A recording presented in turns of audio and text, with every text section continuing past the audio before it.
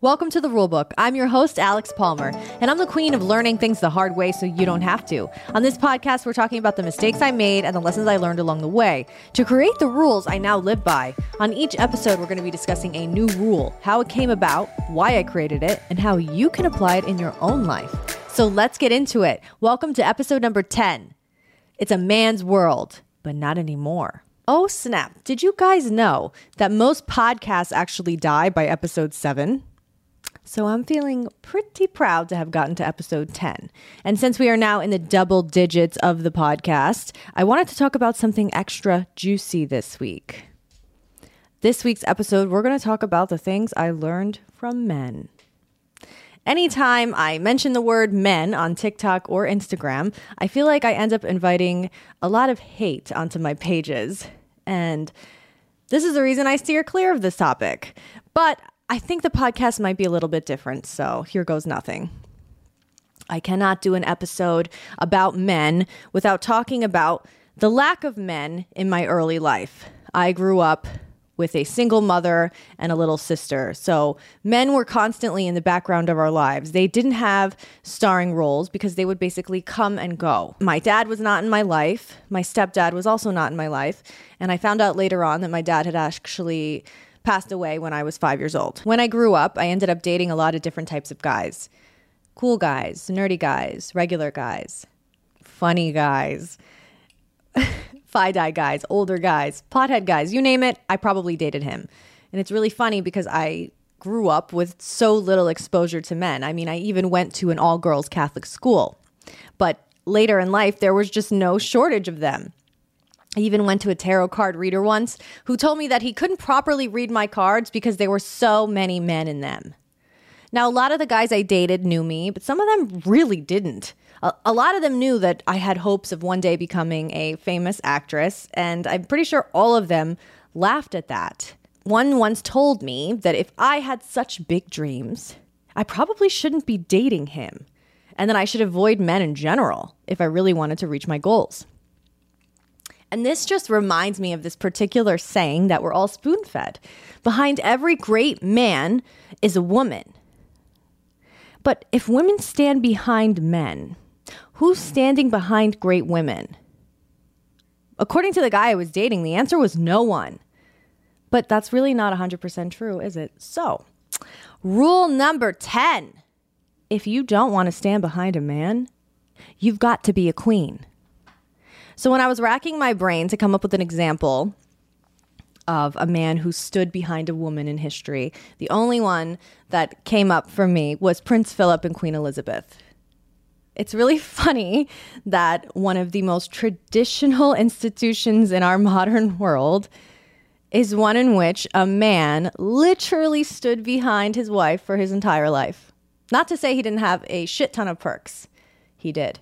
But his role was supporting. Did you know that Prince Philip actually had to kneel to Queen Elizabeth's feet at her coronation when she became queen? Yeah. I'm sure that was pretty controversial within their marriage. Today, more women than men go to law school. More women than men graduate college. But not as many women are in leadership positions as men. Why? Now that Charles is going to be king, did you know that Camilla is not going to have to take a knee at his coronation and bow before him as his queen consort? That's pretty interesting, right? That's no longer a requirement. So maybe the world is changing just super, super slowly. But here's what I think. Women can be great too. It's just going to look a little bit different for us because we really can't automatically assume that a man is going to stand behind us like men can assume their wife will.